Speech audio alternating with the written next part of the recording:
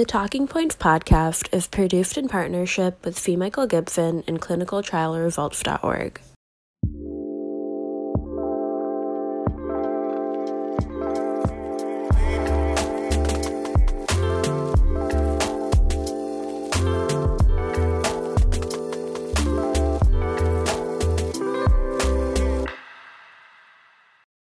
Mike Gibson and Greg Stone coming to you virtually for TCT 2020. And Greg, we're talking about a trial I wanted to do that you did, which is it's the Prospect Absorb trial. Now, we usually treat the Titus blockage or the thrombotic blockage, but you looked at what happens if you intervene on the vulnerable plaques. Fascinating. Tell us what you found, Greg.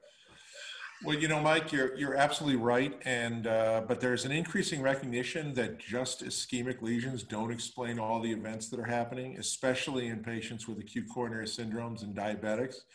And Right. We learned from the first Prospect study that you can identify non-flow limiting plaques that place those lesions and patients therefore at risk for future adverse cardiovascular events. And in Prospect 1, they were really plaques that had large plaque burden, that were thin cap fibroatheromas according to virtual histology and ultrasound technique, and that also had a small minimal luminal area, despite having a diameter stenosis of 32% by angiography. So virtual histology, of course, never really caught on because it's difficult to do, it's difficult to interpret. So in Prospect 2, which I know you're covering separately, we assessed integrated NIRS IVUS catheter, that is near infrared spectroscopy in IVUS, to be able to detect vulnerable plaque. And as you saw from that study, we were able to successfully, looking at lipid-rich plaques as well as those with high plaque burden, detect vulnerable plaque. So the question is, what do you do about these things once you identify them? And of course, it makes sense to use potent medical therapy, high-dose statins, and if you can't get control there, perhaps PCSK9 inhibitors. But all the patients in our studies are already on all that, and they're still having a high incidence of events. So what we did was, as a pilot trial to inform a large-scale randomized trial, we did a small randomized trial within Prospect 2 of vulnerable plaques defined as those with a high plaque burden, which was a validated finding from Prospect 1. And we randomized those lesions to get either an absorbed bioresorbable vascular scaffold versus just maximal medical therapy alone. And 98% of the patients were on statins, 85 to 90% were on a high dose of atorvastatin or rosuvastatin. And so they were really on, DAPT with ticagrelor mostly for 12 months. So they're really on potent therapy. And we randomized 192 such lesions. And the hypothesis was, in this pilot, could we safely enlarge the lumen?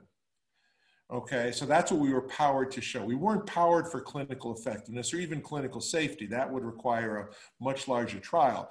But in a couple hundred patients, we wanted to see if we could safely enlarge the lumen and change the morphology of the so-called vulnerable plaque by putting on the scaffold, therefore creating a neocap on top of the scaffold. And we found that we were able to safely enlarge the lumen. By treating these lesions with bioresorbable scaffolds, we brought them all back at 25 months for follow-up angiography. And we found out that we basically doubled the lumen size by treating with the bioresorbable scaffold from about 3 millimeters squared at baseline to approximately 6 millimeters squared at follow-up. In addition, we did create a neocap on top of the scaffold of about 210 microns. So, IVUS does not have the resolution to see if these were thin caps or not, but they were bulky plaques, about 75% plaque burden. They were lipid-rich plaques. They were about 33% lipid by the NIRS spectroscopy. And so we put the scaffold on safely. We created a thicker cap. And while we weren't powered for clinical events, it was very interesting when we looked at our predefined MACE endpoint, which was a lesion-specific endpoint adjudicated blindly. The lesions that were treated with medical therapy had about a 10% adverse MACE rate at 4 years, whereas the lesions that were treated with the BVS had a 4% MACE rate. So that was about a 60% reduction with a p-value of 0.12. Again, not powered for clinical efficacy, but very suggestive of a 60% reduction in major adverse events. Now, most of those major adverse events were rapid accelerating angina without myocardial infarction, but with rapid lesion progression.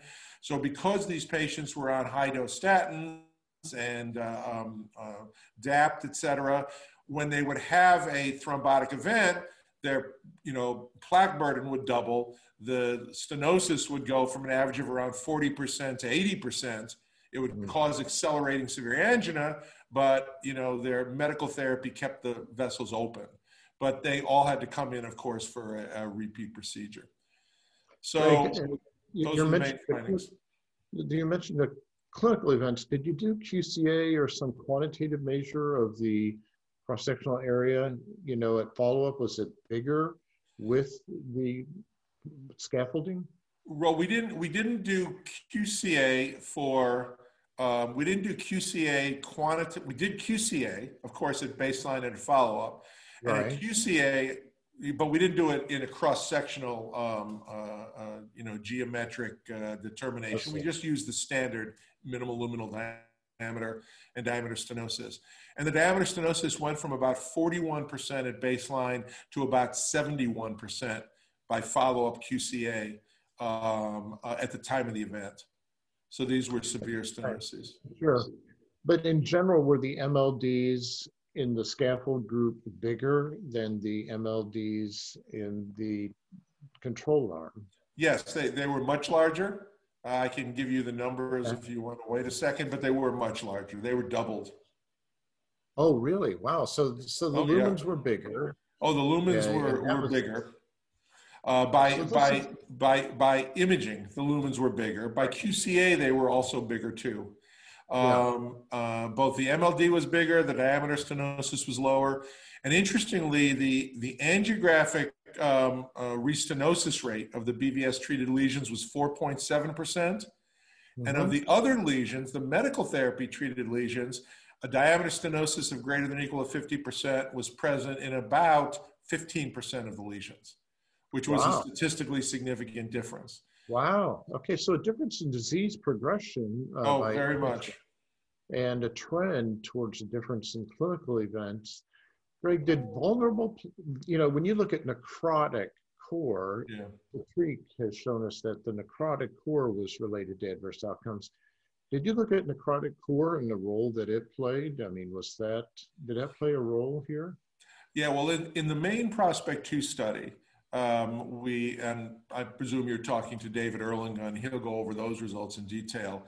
But in the main Prospect 2 study, the necrotic core, in this case, is measured by the near-infrared spectroscopy maximum lipid core burden index over 4 millimeters, was a powerful independent predictor of MACE events, both at the lesion level and the patient level.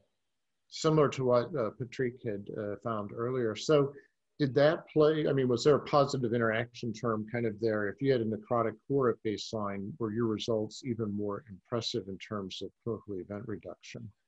Right. Well, the more of the high-risk characteristics that you happen to have in the lesions, then yes, the higher the event rate in the medical therapy arm and the higher the absolute event rate reduction in the treatment arm, although the relative reduction was similar, whether you had 0, 1, 2, or 3 high-risk plaque characteristics. I see. Well, I was just wondering if, this would really be a benefit, particularly if you had those high-risk characteristics. Sounds like it was fairly homogeneous benefit. Well, we do, and I think that's true. I mean, when you looked at the main Prospect 2 findings, if you had a plaque burden greater than 70% and a lipid core burden index of greater than 325, it's the upper quarter of them, then those lesions had a 7% event rate. If you had neither of those factors, those lesions had a 0.2% event rate. This is at 4 years. And if you had one of them, then it was a 1 to 2% event rate. So it is almost an exponential, increase when you have multiple of the high-risk factors. Now, by the way, there's a patient attached to that, Yeah. vulnerable lesion. Were there any patient-based risk factors that help determine who might benefit from this? Really, the only patient-based risk factors in the present study was insulin-treated diabetes. In the first prospect study, it was insulin-treated diabetes and prior PCI. The prior PCI was not as potent in this data set, but insulin-treated diabetes is a major risk factor. But that kind of makes sense clinically, right? Yeah. So Greg, this is very, very provocative. Are you going to be able to talk Abbott into following up with a larger study? I mean, well, either Abbott or the Medtronic, Boston Scientific, the stent industry in general. I mean, I think it's really time to, now that we've got this pilot study showing even with the first generation BVS scaffold, we could safely treat these lesions. I think that probably metallic DES or a second generation scaffold would do even better. Right. Well, that's what I'm saying. Do we wait on a second generation scaffold? Do you think it would apply to other DES? I mean, I do. I do. I think that we use the scaffold here because there had been a fair amount of work done by Patrick and others showing that the scaffold would create that nice neocap. It also would equalize wall stress across the lesion, and its non-permanence is just attractive if you're thinking of long-term treatment of vulnerable plaque. But there's been a lot of work done as well with metallic drug-eluting stents, and they really do the same thing. They create a neocap. The thinner metallic DES may be a slightly thinner neocap, but it would still be at least 100 microns, which is plenty, with 65 microns being a TICFA. So yes. I think these results support a randomized trial, even with metallic drug-eluting stents. Well said, like a true trialist.